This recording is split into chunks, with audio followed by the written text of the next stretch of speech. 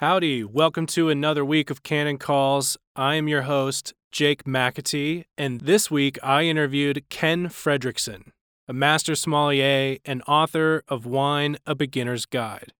You can find it at the usual places on Amazon, Audible, and Kindle. We chatted about wine, stories from his time with chefs such as Charlie Trotter and Wolfgang Puck, and he even offers a few tips about how to step up your hospitality game. Before we get started, one book from Canon that I thought paired well with our discussion was Joy at the End of the Tether, which is a commentary on the book of Ecclesiastes. From the book, the language of sentimental romanticism is not the language of the Bible. When men understand the futility of earthly existence, and they understand it in the way that Solomon presents it to us, they are then equipped to enjoy their bread for perhaps the first time. They may consider the redness of the wine and laugh over it with a wise and contented joy. They may turn to love their wives not because sexual love is forever, but rather because it is not. In the world of creatures, we may only enjoy what we do not worship. But we cannot rejoice in our silly lives until we understand that it is our portion, assigned to us by an infinite wisdom. We cannot really understand that it is our portion until we have faith in the God who apportions. These things which we are to enjoy are passed to us from his hand. So here is the word of the Lord. God has approved your obedience already. With gratitude, eat your bread, drink your wine, dress in white, and make a little love to your wife. You can find Joy at the End of the Tether at canonpress.com. And so, without further ado, meet Ken Fredrickson.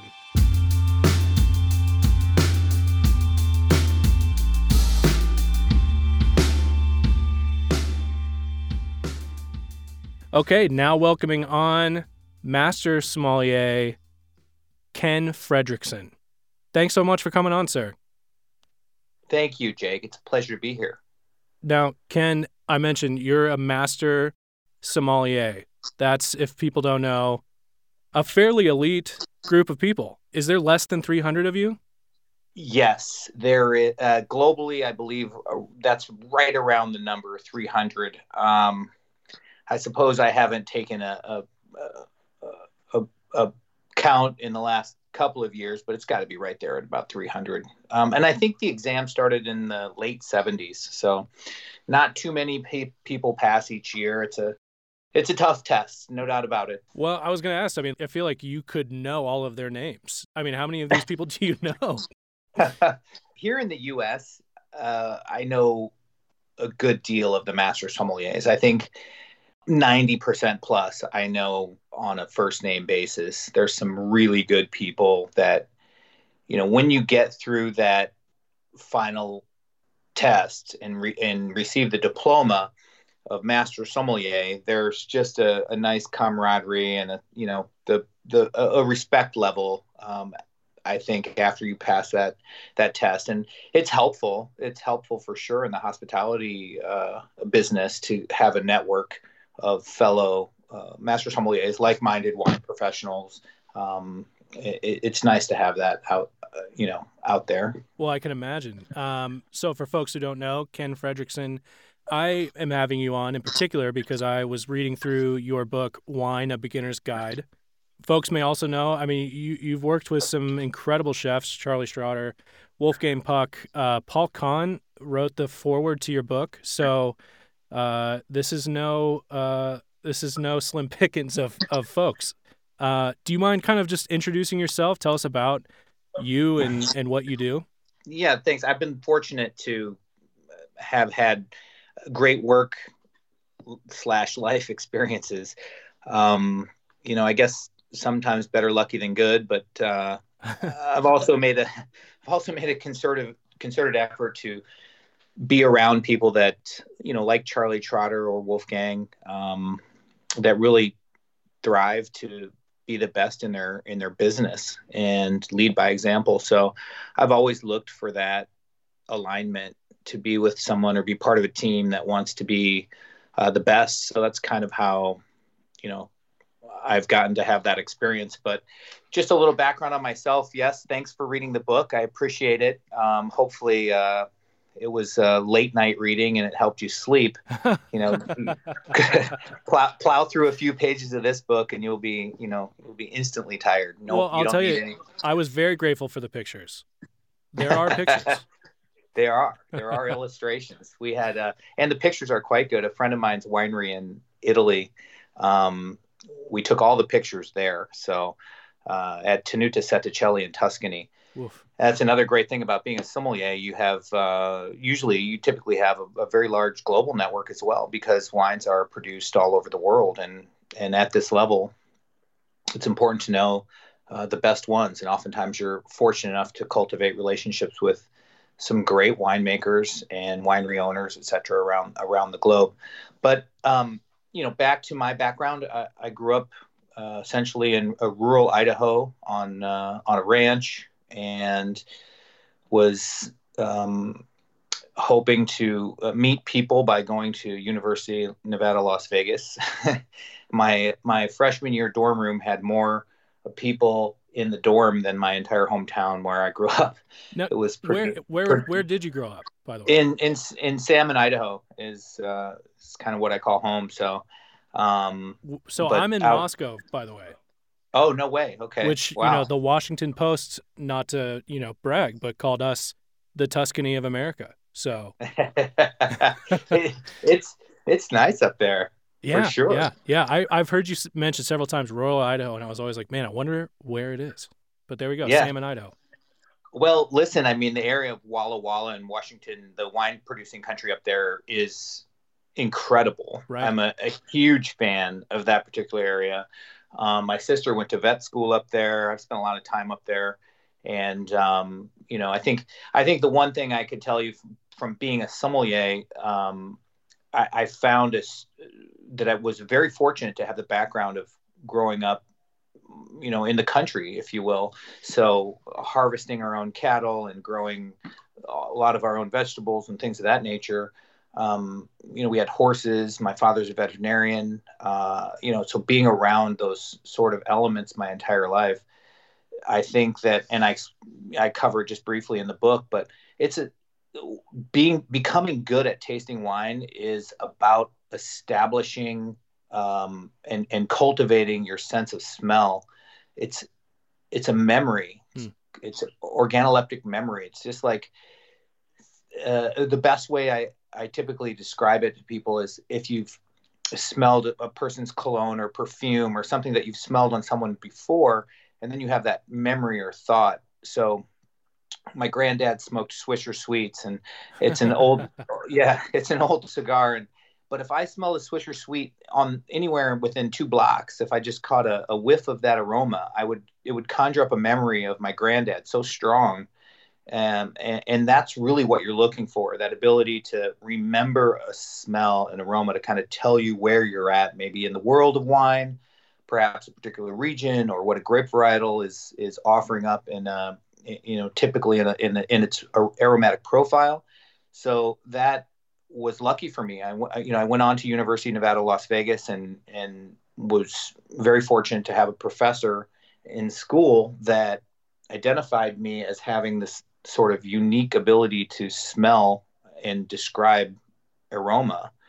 And I didn't even know it. And he just, after one semester of wine appreciation, he took me aside and he said, I don't know if you've ever thought about wine as a career, but you have this innate ability to recognize aromas. And then as I started to think about it, I would remember playing games with my mom, even as a child, when she would bring home a birthday present. And, my birthday's in May, and she'd bring home a birthday present, and I would smell the box and I would know what store she bought it in, what store in town she picked it up, because it had a particular aroma. Wow. And my mom always thought, wow, this is, you're crazy. You're always smelling everything. So I was very fortunate to have that capability or ability, I suppose. And then, from there, it's just about refining it and learning.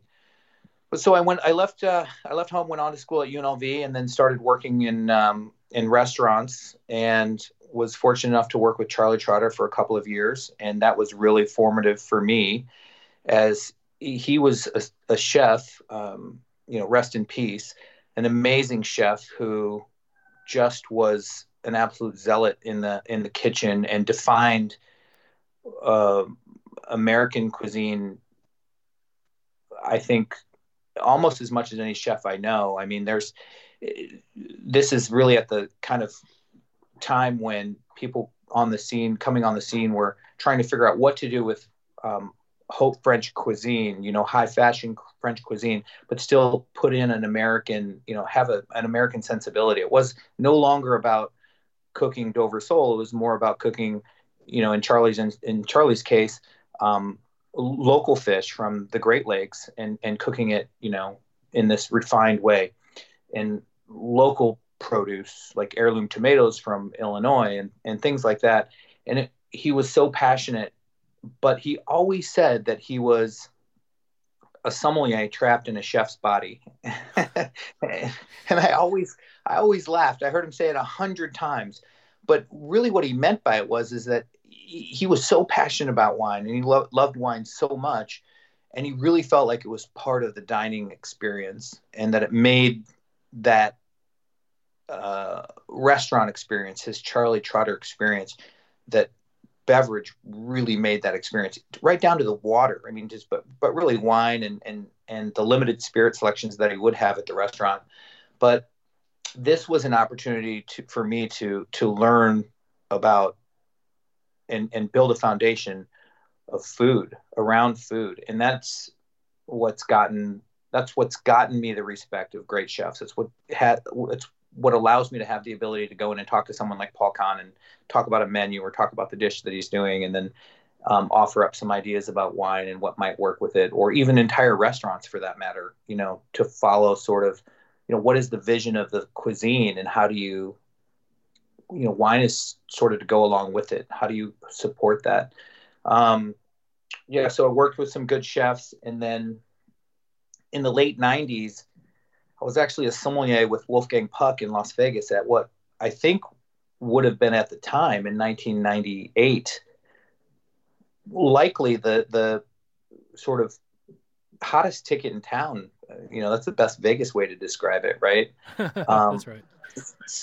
Spago in the Forum Shops, and it was nuts. I was taking care of everyone from Irving Magic Johnson to all these famous people, Leonardo DiCaprio, and it was just normal. It was the restaurant was busy. People were spending good money on wines and so forth. As a side note, the one celebrity that I've taken care of that really, where you could hear a pin drop in the dining room floor, where the entire room turned to look and was just silenced. Who do you think that is, Jake? Who could man 98? that? 98. Michael Jordan. Clint Eastwood. Unbelievable. I know. I'm like, what's the deal? Wow. I mean, this guy, he's an amazing guy, but he's the one that really commanded. It might have been, I don't know. I can't remember what was going on with Clint in 98, but yeah, it was a big deal. Anyway, so I was working at Spago, and before you move on, what was his, what did he like in wine? Like, what did he? Oh, I don't even remember. He's a big wine guy though. He drank wine, but I don't remember specifically. But once you have the celebrity and the celebrities that are buying wine, typically you don't find them deeply engaged in it. They're usually drinking a label, or, I shouldn't stereotype them, but there's some that really appreciate it and have a liking for it. But there is this group of wine connoisseurs that have really intense collections and will ship wines ahead to a restaurant, have you prep them. Wow. Very specific about dinner and food.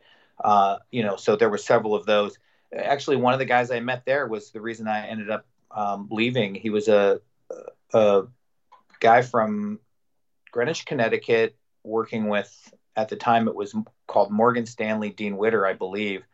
And he was in charge of the South American business, and he would fly from New York to Las Vegas and meet the South American customers, and they would have these long lunches. And in the late 90s, they were spending, 6 to 10 people would spend $15,000 to $20,000 for lunch. Wow. And yeah, they were drinking crazy wines. And I had a ton of fun because I was learning, right? So Yeah. that's what becomes exciting when you have an opportunity to taste these wines that you'd never have. That's the other thing about Charlie Trotters as well. I was tasting wines. I learned on wines that were just legendary. And those opportunities are fewer and fewer these days. It becomes very difficult to taste, iconic, legendary vintage wines, which is helpful in the Master Sommelier exam. So anyway, this guy asked me one day. He said, we're planning on moving to Jackson, Wyoming. My family and I were building a house out there, and we've been not that excited about the food that we have, options we have. And he said, "You've always said you wanted to start your own restaurant." So this was after a long lunch where he had spent a ton of money. He's like, "How about I back you in your dream restaurant in Jackson, Wyoming?" And I was like, "Okay, let's go. Let's do it." So I took a chance. Wow. Moved up to Jackson. That was a very fortunate thing. I had a great time. Opened a restaurant, opened a retail store, and passed the Master Sommelier while living in Jackson, Wyoming in 1999. Wow. And yeah, and I just studied and worked my tail off, and had a couple cool little restaurants. And Jackson was a hotbed for wine sellers and people who love food and wine. It still is. It's still a very prominent small town in the West. That was a long time ago, but I've done several businesses since then. Yeah. Now, you were describing wine, and essentially you mentioned that it's an interdisciplinary art. So you have chemistry, biology, botany, geology, culture, history, mythology, all of these things going at one time. Knowing these things as you go after it helps the experience. Can you talk a little bit more about that? Yeah, I can. And it's fascinating. And I think what's really been good for me and has allowed me to become successful as a master sommelier, or to pass the exam itself, is it's been described as, from a knowledge perspective, it's 4 miles wide and an inch deep, right? Right. Versus 4 miles deep and an inch wide, which, Yep. like, if you're going to become a neuroscientist, or if you're going to have some specialization where that's all you do is remove gallbladders. I mean, you're going to be very, very good at removing gallbladders, right? So Right. the Master Sommelier was designed to offer this person on the floor of a restaurant who is really a tool to promote and enhance the dining experience of a customer. So imagine we just had this conversation briefly when we first started talking, and you said, yeah, I'm in Moscow, right? So I'm like, just because I know the area and the region, and we can talk about that, and I can make an experience. Now, you could have easily said, I grew up in, the Hobart Valley in Tasmania. I could also talk to you about that, right? So to be able to have that ability to pivot on the floor and engage a customer and really start to understand, what have they drank in the past? What do they like? Where have they been? What have they traveled? How have they done? That is really the ingratiating hospitality aspect of this. And it covers everything. It really does. It covers, like you said, Greek mythology to actual science and biology and chemistry. There's a ton of chemistry in wine. There's, you have to know a little bit about winemaking. But again, it's knowing a little bit about everything seems like an absolute daunting task. I mean, I spent several months studying fungus-based vine diseases. And if you think about it, you're like, why? Why did I do that? So on one hand, it's like you start to get a little bit lost in the idea that you just want that diploma, you want that pin, you want that trophy. And then what you realize when you come to the other side of it is that, wow, it's built this great foundation. But the most important thing, Jake, that you have to understand once you get through the exam is that that's what you have. You have a foundation. And as soon as you meet someone who's a specialist, or someone who's gone 4 miles deep and only an inch wide, like a winemaker in Bordeaux who's worked one plot of land for the last 45 years, you realize quickly that you really are only surface level knowledge. You know a little bit. And so I tell people all the time, I'm encouraged to meet people in my life and in my work life that know so much more about a subject than I do, because it allows me to keep learning. And it's fun to have a surface level knowledge and be able to talk a little bit about everything. And then you'll find the master sommeliers that go very deep in a particular area, that really have a focus or have found a passion for German wine or right. Natural wine, whatever it might be. And then they go down that rabbit hole. Myself, personally, I've sort of fallen in love with business. I like business. I like being an entrepreneur. I like, my own, and also being on advisory boards and trying to make the most in the business world has been very exciting for me. So a little bit less wine in my adult life, late adult life, I should say. But it's the reason I wrote the book. Right. And we started with that question about the book. And the real reason I wrote the book is because I field hundreds of questions every year, many of them very legit questions. Some of them seem silly, people often afraid to ask. And my partner, Maria, and her friends asked me all the time, will you host a wine tasting for me? Will you, can you answer these questions? My friend needs, a bottle of rosé, but she doesn't like sweet wine, whatever it is, all just these litany of questions. So I wrote it, and it's kind of a response to that, and something that, even though it says a beginner's guide, you read it. It's a little deeper than probably a beginner's guide, but certainly it's not so over the top. It cuts out, there's a dozen different acids in wine. I cover 3. And those are the most important, and those are what you need to know. So it kind of distills it down to what you need to know in the book, instead of, jumping into a giant tome that is, and I have 100 plus of them in the library, that just become, only what a handful of people in the world really need. So now you can just reply with the link to Amazon. Exactly. That's so funny. Yeah, buy the book. That's right. That's right. I love it. Well, that was a great answer, and you mentioned the merits of specialization, and I think, given today's landscape, no one really has to be convinced about the merits of specialization. A lot of people go to school for specialization. It's really sort of, for the fish, that's the water. What I loved about what you wrote is really, human beings as they come are not like that.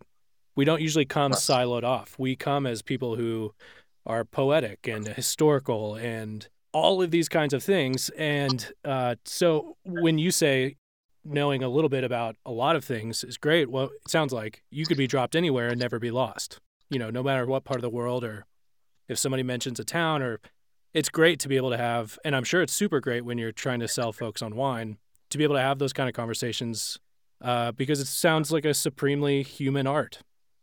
Yes. I love how you've just described that.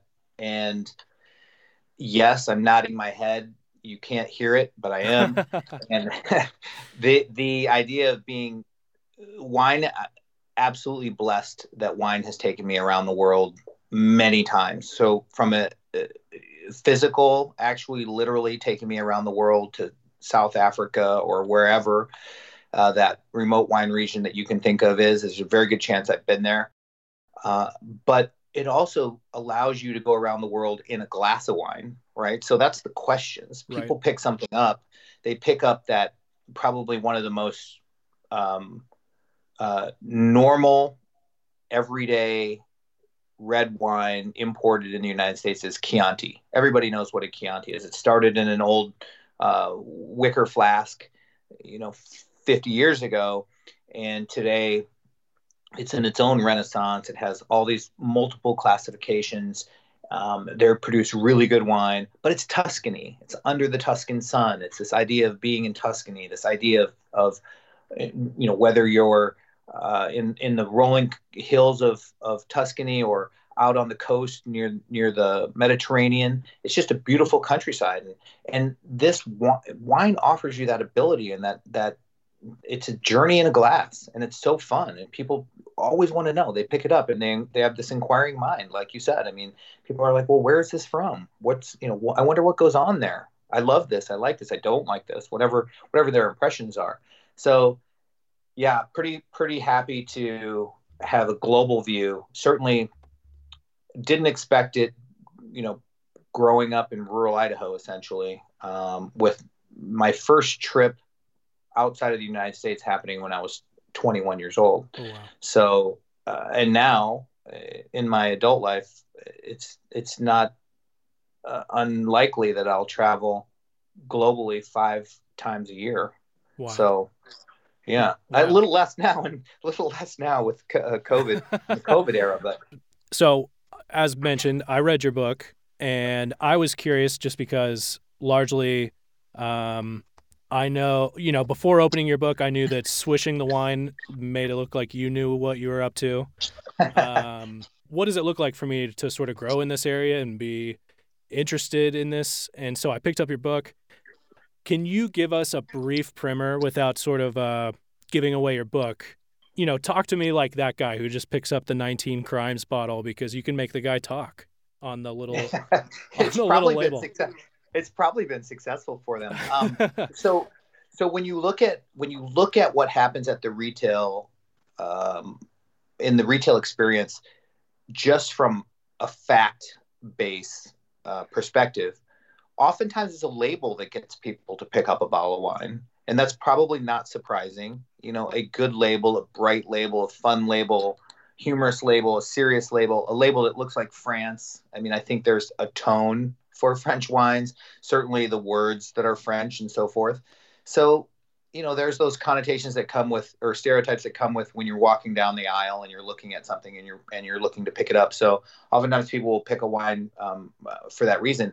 But in my book, what I do is I break down sort of styles and, lighter white wine, medium bodied white wine, full bodied white wine. Same thing on the red wine side, sparkling wine. I talk a lot about sparkling wine. And then I move into, and what I would tell you is a couple of things that I think are really important are knowing how to enjoy the wine itself. So I do a whole chapter on sort of wine at home, which couldn't have been more relevant for what it is, what we're in the environment we're in today, right? So that in-home experience is paramount to learn. I wish I would have written a cocktail book, for in-home, because it's just, that's what's happening now. But people are drinking a lot of wine in at home, and knowing that you can store red wine in the refrigerator. You don't drink the whole bottle, and when it's not finished, you put the rest in the refrigerator. That surprises a lot of people. Well, it's really a good place to put your red wine because it's not going to age as fast, right? Mm-hmm. So it's really easy to get a can of argon gas that you can just put a little squirt in. It's the best way to preserve a wine. And the wine will stay for days with those little layer of gas, argon gas in it. So there's all these tricks that I sort of cover in the book. And then I also include, for your real enjoyment at home, I also include what you need in the pantry, what type of wine opener you need. And it's not expensive. Right. What a good universal set of glassware is. And I even put a recommendation, I think, from Libby in the book, which I've been very happy with. They're bulletproof. They work really well, and they're hardy. Now, there's obviously great glasses if you're on an unlimited budget. There's some really fun glasses that you can have, or in your pantry. But I cover everything from having one decanter and things like that. And then the other part about the in-home experience, how are you going to get the most enjoyment out of it, is, what do you do with it once you get it home? What are you going to match it with? What kind of food are you going to put it with? Is this an appetizer wine? Is this something with shellfish? Would this be great? And I give you the logic behind why it works, and why the fact that heavy Cabernet with, heavy tannin doesn't work with, the iodine that's found in seafood and things of that nature. I don't go too crazy into it, but just kind of high level, broad stroke stuff that gets you set up and pushed in the right direction. And I talk a little bit about blind tasting, how to host your own sort of blind tasting party and anybody can do it. Why does it have to be left to sommeliers to be the only people that blind taste? Why not have, 4 friends over and everybody brings a bottle of wine and everyone wraps it up when they come in, and you get to try 3 wines blind and you get to pick out what they are. You learn a lot when you're not looking at the label. And that's the trick. That's the key. Because all of a sudden you're going to find out, wow, I can't believe I like Zinfandel. I never thought I'd like, never thought I'd take it seriously, but I really enjoy it, because you'll find yourself doing the other thing I say in the book. And that's, if you can, without being a complete geek or, looking awkward at your dinner party, take a few notes, because it is incredibly complex, the amount of wines that are out in the marketplace. From $9.99 to $19.99 at a local retailer, there's probably 500 selections.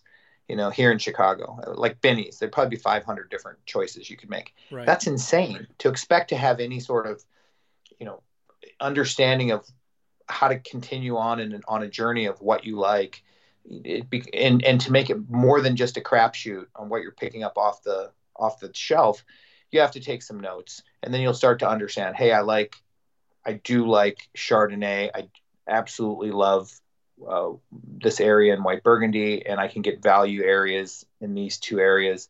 And once you get into, spending some steps like that, it becomes fun and enjoyable. And the other thing I would tell, younger people that are getting into wine, when I was in university, my marketing teachers, it was, and I'm sure it was across the country, the same thing, that people were saying, learn how to play golf. There's lots of deals done on the golf course. That's just it's a great place to do business. Golf, right. Golf. Well, we saw golf go down the toilet. I mean, it's coming back a little bit. We need another Tiger Woods to come back, and I'm sure it's a fine place to do business. But I can tell you, as a sommelier from the floor, I've seen more than one dinner table completely turn to the person who knows something about wine. Young, old, man, woman, doesn't matter. When that wine list comes to a party of 10, and all of a sudden that young executive, she picks up the wine, she says, well, I've been studying wine a little bit. Let me pick our first couple of bottles. Boom. Total control. Right. And so I tell people all the time, having a little bit of base knowledge about wine is it can be fun, and it also can be helpful. That's phenomenal advice. I love that. Okay. You mentioned once we kind of get past the label, which is sort of your bottom shelf marketing, you mentioned, oh, I like this from that area. Can you talk a little bit about what's going on when like, what is it about regions that sort of distinguish themselves? Oh, that's a great question. And that's really where you start to go down the rabbit hole. But for sure, you can take regions like, one of the best examples is New Zealand's Sauvignon Blanc, right? So if you find that you like a New Zealand Sauvignon Blanc, I would say that you have every opportunity to try as many New Zealand Sauvignon Blancs as you can, and you're going to find a through line. You will find a through line in those. It may be that you pick up on the passion fruit, guava kind of components that come in New Zealand Sauvignon Blanc. You may like the fact that they're all bottled with screw caps. You may like the fact that they're, light and prickly and fresh and high acid. But you're going to find these through lines that are through New Zealand Sauvignon Blanc. Now, it's a very different Sauvignon Blanc in New Zealand than it is in the Loire Valley, where you find a much more mineral-driven, chalky, drier, sometimes oxidative style, less fresh. And it's kind of a different animal, so you have to just start thinking about Sauvignon Blanc from one place is totally different than Sauvignon Blanc grown in another location. And so that's where you start to say, hey, I know plenty of people that just, gaga goo goo over a Sauvignon Blanc from New Zealand. They love it. They love the fresh, fruity style, and that's what they love. And so I would never pour them, a Sauvignon Blanc from the Loire. It just might not. It probably likely wouldn't be satisfying to them. So as you start to understand and you start to look and take some of these notes, and you pick up a wine, you're like, oh, I really do like Pinot Noir from Russian River. And then you'll realize you like maybe cooler climate Pinot Noir, or you like more full-bodied, warmer climate Pinot Noir, which has more cola characteristics and riper fruit characteristics. I mean, you'll start to understand where these things are coming from. Totally. So real quick then, you're talking to someone in sort of the inland Northwest. You Mm-hmm. mentioned Walla Walla. What are things that I could find around here that are sort of unique? Well, I'm a absolute diehard fan of Gramercy Cellars in Walla Walla, and they have a couple of really great value red wines. I mean, that's a hardcore plug for a winery, but it's a tiny winery, and so it doesn't matter. It's not like you're probably not going to find it everywhere. If you had to go, scope it out, I'm sure you'll find it in your neighborhood. But it is true. I mean, there's Washington State and Walla Walla really reminds me. It's its own animal, but it really reminds me of the Rhone Valley in France. I mean, there's these. I just wrote on my Instagram blog a few posts back about a winery from Walla Walla called Cayuse, and it's grown in literally in riverbeds, in round riverstone soils. It's unbelievable what they've approached and what they've accomplished in 25 years with this winery. It's just beautiful. The wines are amazing, but they're also quite expensive. Gramercy is a winery that you can pick up a bottle, retail for under $25, and it's just, a world-class bottle of wine. I think Syrah is my favorite grape in your area. Okay. I love Syrah. I would be looking for Washington State Syrahs right in your area. And then obviously if you want to slide down the west side of the state there of Idaho and go down to, the Snake River Appalachian and just outside of Boise, I like some of the Rieslings that are coming out of there. A white, fresh, slightly off dry, cabinet style. A lot more dry wines now but a nice, bright acidic Riesling with a little bit of sweetness in it on a hot summer day. I'm drinking it all day long, it's delicious. So. Okay, so now you, like we mentioned, in the professional hospitality world, most of my listeners are not there. Let's say, right. If you had to give us some tips, and you've kind of already described, like, what are some ways, maybe all of us, cheap ways that we can all be tasting wine and getting familiar with stuff. But you can even switch it up a little bit from wine if you want. What would you say are 3 translatable tips from sort of a professional environment to a home environment of hospitality? What would you say are 3 things you highly recommended? Wow, that's an awesome question too. The first thing I would say, and it's what I tell everyone all the time, it's like the only answer I have. If I had to only give you one answer, I would say always have a bottle of bubbles in the refrigerator. Okay. Having a bottle of bubbles, and I say bubbles because it'd be hoity-toity to say always have a bottle of champagne, but you can easily have a bottle of Prosecco. You can find a good Prosecco for $14. Bubbles are a celebration, period. If somebody shows up, if somebody's, that you haven't seen, especially now when we're going to start to see people again, which is super fun, we always have 2 bottles of bubbles in our refrigerator because I just love it so much. It's fresh. It sets the palate. It's just nice to have and share with friends and have a celebration to see people and to share with people. That's what hospitality is all about. When you invite someone into the house or when you're going to somebody's house, grab a bottle of bubbles. It's the easiest thing to take. It's better than a bouquet of flowers. It's better, it's probably the same price. A bottle of bubbles, you cannot go wrong. So that's number 1. Do you have any recommends on just, what's an everyday, easy on the wallet choice? Yes, I will say that I'm, a big fan of Prosecco. Okay. The Italian sparkling wine Prosecco. Don't go to Franciacorta. It's going to cost you more money. There's really good Proseccos on the market. You could look for something like Jo. It's everywhere. I'm sure it's in a local shop of yours. Jo Prosecco. You can get their Superiore for like $20, or you can get a more entry-level one for probably $13-14. And they're delicious. They're just delicious and fresh. If you wanted to ratchet it up from a Grand Mark Champagne producer perspective, I'm a big fan of Louis Roeder Brut Premier. Okay. Louis Roeder Brut Premier is the same house that makes Cristal, but this is their entry-level bottle of bubbles. And that's going to cost you probably $40, Awesome. 39, $40. So pretty, it's not inexpensive by any stretch of the imagination. But, if you bought a bottle of Cristal or Dom Perignon, something like that, that's going to cost you $240. So, yep, those are the ones I hear in rap songs, so I already know can't afford it. Exactly.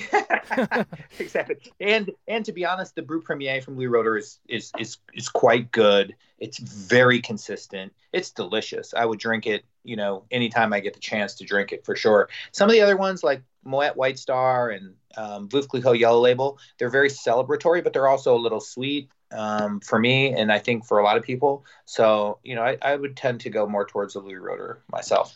Okay. Awesome. So number 2, we're looking for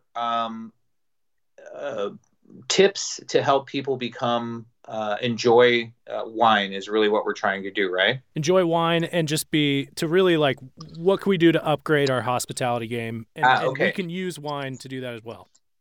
Great. Well, one of the most important things that you can do when you go into, and we're going to get a chance to go back into restaurants. I believe restaurants will survive. It's going to be tough because of no one saw this happening, shutting the economy down for 13 weeks. It's going to be tough on restaurants to come back out. But one of the things that really changes people's experience is engaging that manager or sommelier or person on the floor and opening yourself up to them into the beverage experience. So even if it's a cocktail sitting at the bar, or, you could be sitting on the patio, and if you can open yourself up to letting someone help navigate, we're all used to it on the food side. Everyone's asked, well, what do you like? Or what's your favorite special on the menu? Everybody's engaging about the food, or what are you known for? Or, and all those questions come out so easily on the food side. My tip here is to be as open on the beverage side, on the wine side or cocktail side, as you are on the food side. And it's going to just absolutely enhance your experience. You'll find that people really, really engage, and likely you'll get taste of things. You'll get, you'll just have a different experience. Believe me, if you do that. And then lastly, buy my book. No, I'm kidding. That's terrible. No, but no, That's really terrible. Though, buy his book. I had to throw that in there. I would say follow people that you like on social media. And I write a lot on my social media, Instagram, about wine. I don't post often about things other than wine, but not just me. There are plenty of people that do follow the same sort of schedule, and, get the information, get the new information. I know there's a couple doctors I know that are writing about their hobby, and they're very passionate and good writers and fun to read, and just getting bits and bytes of information and trying it out. I think that's the way, that's the tip I would give. I think that's kind of a broad tip, because social media, to me, and I'm a victim of it as well, you find yourself like really wasting a lot of time. It's hard to find useful information in social media, in my opinion. So you have to do it with a concerted effort. I'll give you a good example. I really, really want a Toyota Tacoma truck. So now in my Instagram feed, I have so many, the algorithms show me so many Toyota Tacoma trucks that I can spend 20 minutes and realize that I've just wasted 20 minutes looking at somebody's amazing tent that, pops up on the back of their Toyota Tacoma truck. And so it's not useful, So my advice is to find people that are, put people, I call it the river of information, right? Get people in your river of information that give you really good, consistent information. I think it was, I'm trying to think of the writer who talked about the 4-hour work week. Oh, but yes. He talked, yep. fantastic read. And I'm sorry, I read it twice and I can't remember, but it was years ago. He's but one super of the things famous, so we shouldn't. Yeah, absolutely. One of the things that he wrote about was the fact that Tim Ferriss. Tim Ferriss. Yeah. Sorry. Don't worry about reading all the news. Don't worry about spending an hour every morning reading the newspaper and doing all that stuff. Just find 3 people in your day that you really respect and just ask them, hey, what's going on in the world? Like, how do you see it type of thing. Right. And you let other people kind of sift through that information. I would say the same thing on like getting your information on wine and hospitality. Find good reviews. Curating all of that great content. There's a lot of noise. Totally. Well, and especially right now, I think your tip about the news may be just like the supreme tip of the last few months. So anyway, thank you so much. I really appreciate all your insight and all of your recommends. Everyone go buy the book. It's Wine, A Beginner's Guide by Ken Fredrickson. It really is a helpful book, covers all of your bases. And, you could start being a hospitality guru, having everybody over. Yeah. And also I was surprised because when I wrote the book, I think about the same length of the book was also cut out of the book, edited out of the book, which was interesting. But it's on Audible as well, and it's like 2 hours and 45 minutes on Audible, so it's quick. And I think that was the goal, and we set out to have it. That type of information, the type of information you can pick up, you could knock out a chapter in 20 minutes, really learn something. You could read it again if you needed to, but really a reference guide. So that was really the impetus behind setting that out. Thanks so much for having me on. This has been an absolute blast, and I look forward to keeping in touch. Absolutely. Thank you so much, Ken. Okay. Bye-bye.